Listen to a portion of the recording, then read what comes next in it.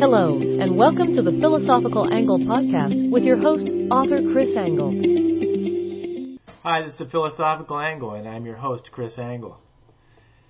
I am the author of 4 books on philosophy, one of which is The Philosophical Equations of Economics, and I'm here with my colleague and co-host, Rick Samuelson, a venture capitalist on the West Coast, and he's a graduate of Yale and Wharton. Good to see you, Rick.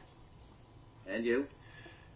The purpose of the Philosophical Angle is to define concepts in current media, and this week we're going to explore the question of why did the Democrats, 100% of them, vote against the tax reform bill.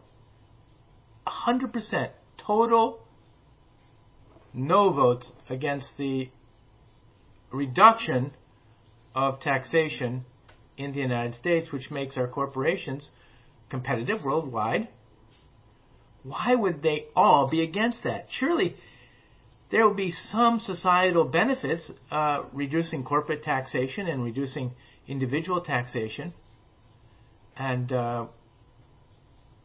so we've got to explore the reasons why. So there are 2 dimensions of the answer to this. One is theoretical, which I'm about to go, or philosophical, which I'm about to go into, and the other one is a practical matter, which we're going to ask Rick about later, about the practical matter of tax reduction for an economy.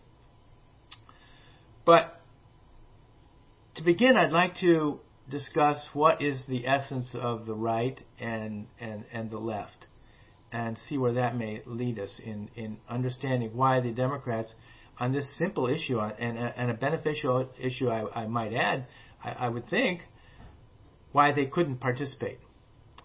So I'm going to say that the right is basic assumptions of a conservative, of a Republican, is that others are inherently good, and in a society of those who possess goodness, it comes naturally and with an ease, the will to cooperate with those in your society. And when we cooperate to produce goods and services, these goods and services are for the benefit of society. They're good for society, and the essence of goodness is that it brings us up away from misery. And so cutting taxes would be one way to bring an efficiency into the production of these goods and services. And so I think it's the Republicans, they naturally want to participate in something like this. The left, on the other hand, the basic assumption that the left has of others is that they are inherently bad. It's the total opposite of a conservative.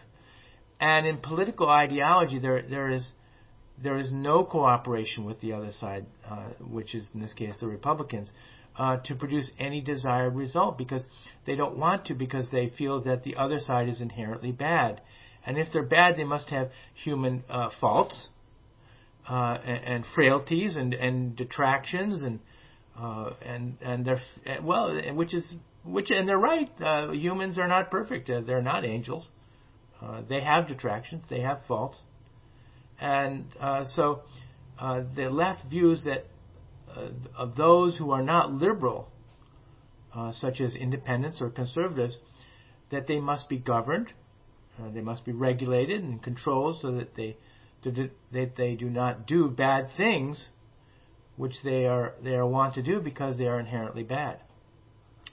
And so the socialist utopian Democrat naturally likes big government.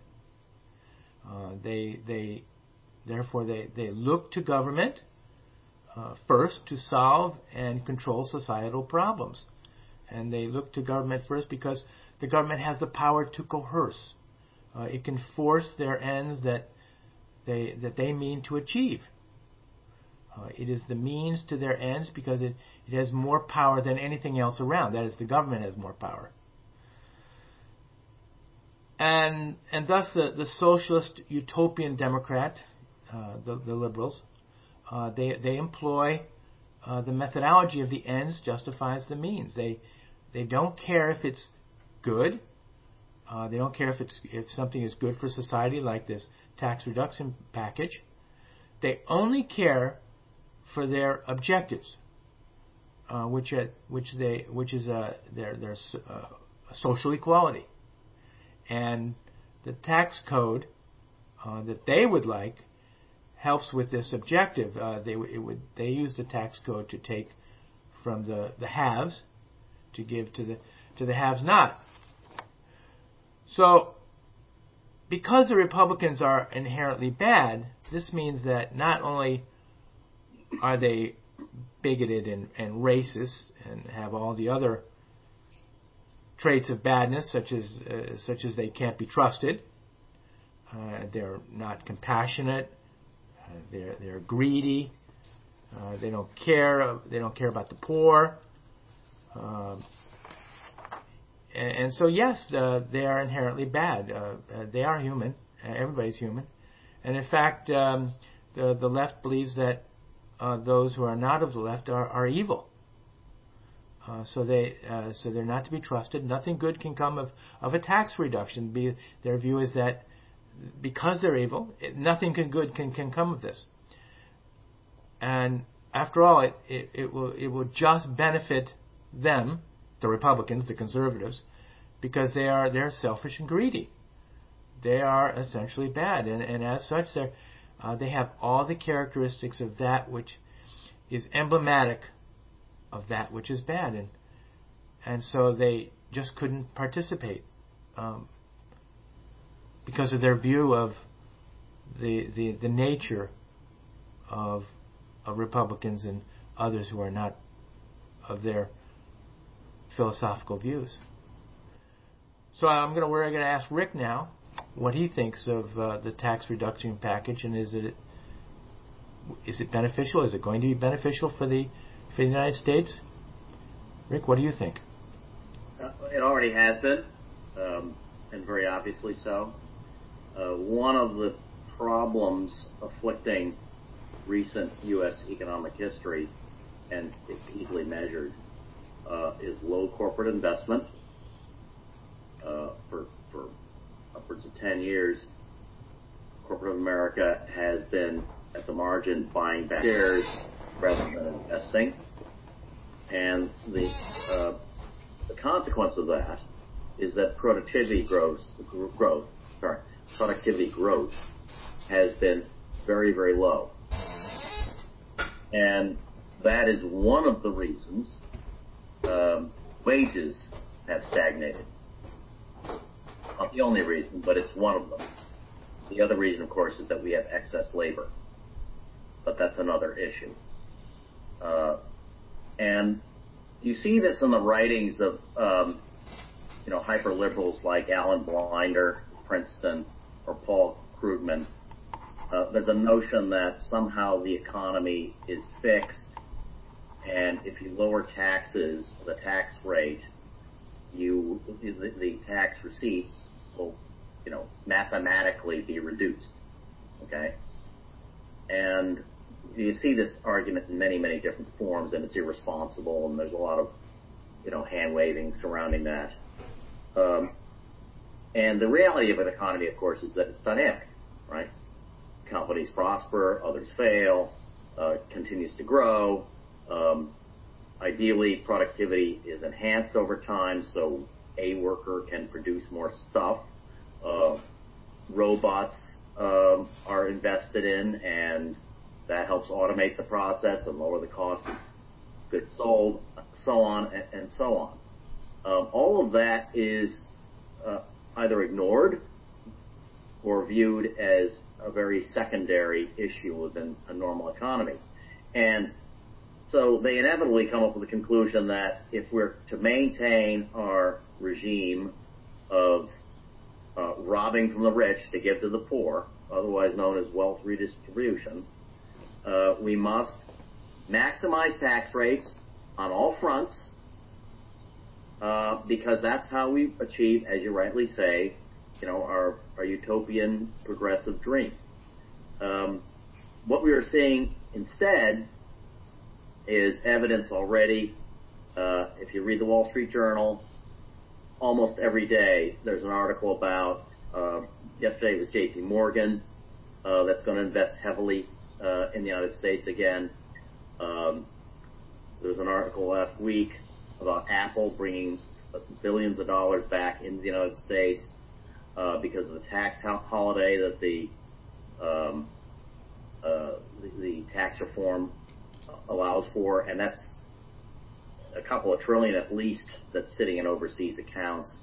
Dublin is suddenly worried that U.S. corporations like Facebook are going to pull out of there because the tax advantages aren't as compelling as they were. I mean, these kinds of data points are coming up all over the place. And you don't see any news of corporate titans being disappointed with the tax reform. I haven't read a single article to that effect. Right. Not a single article. Go ahead. And then the obvious performance of the stock market and the economy, we're even seeing in some locations like Minnesota, unemployment fall below 3%, and wages are actually going up. Right. What a surprise. Hey, you mentioned just now that the percentage of labor unemployment in Minnesota is now hit 3%. Nationwide, it's just over 4%. So, but you mentioned earlier that there was excess labor. Yes, there's 7 million, at least 7 million workers that have left the workforce and aren't counted anymore. Right? Okay. So, I mean, this is the usual government. It's like the inflation number. You know, my health insurance is going up at 7% a year, and they keep telling me inflation's 2%. Well, that's not true. So you're These are all managed numbers. Unemployment, the unemployment figure is a managed number. Inflation's a managed number, and there's there are compelling reasons to do that. The government does not want inflation to appear high because COLAs are costly. So actually, you were probably referring to the employment population ratio. Yes. Well, the percentage, what needs to be tracked, but they won't do it, is the percentage of the population that's working. Oh, right. Yeah, and that remains well below historic highs. Correct. So there's still slack. And that the problem with giving away 1 million green cards or more every year is it's very difficult to get the slack out of the system. And so you just get no wage growth. That's right. Okay. Thanks very much for everybody for joining us here on the Philosophical Angle program, and we'll see you next week.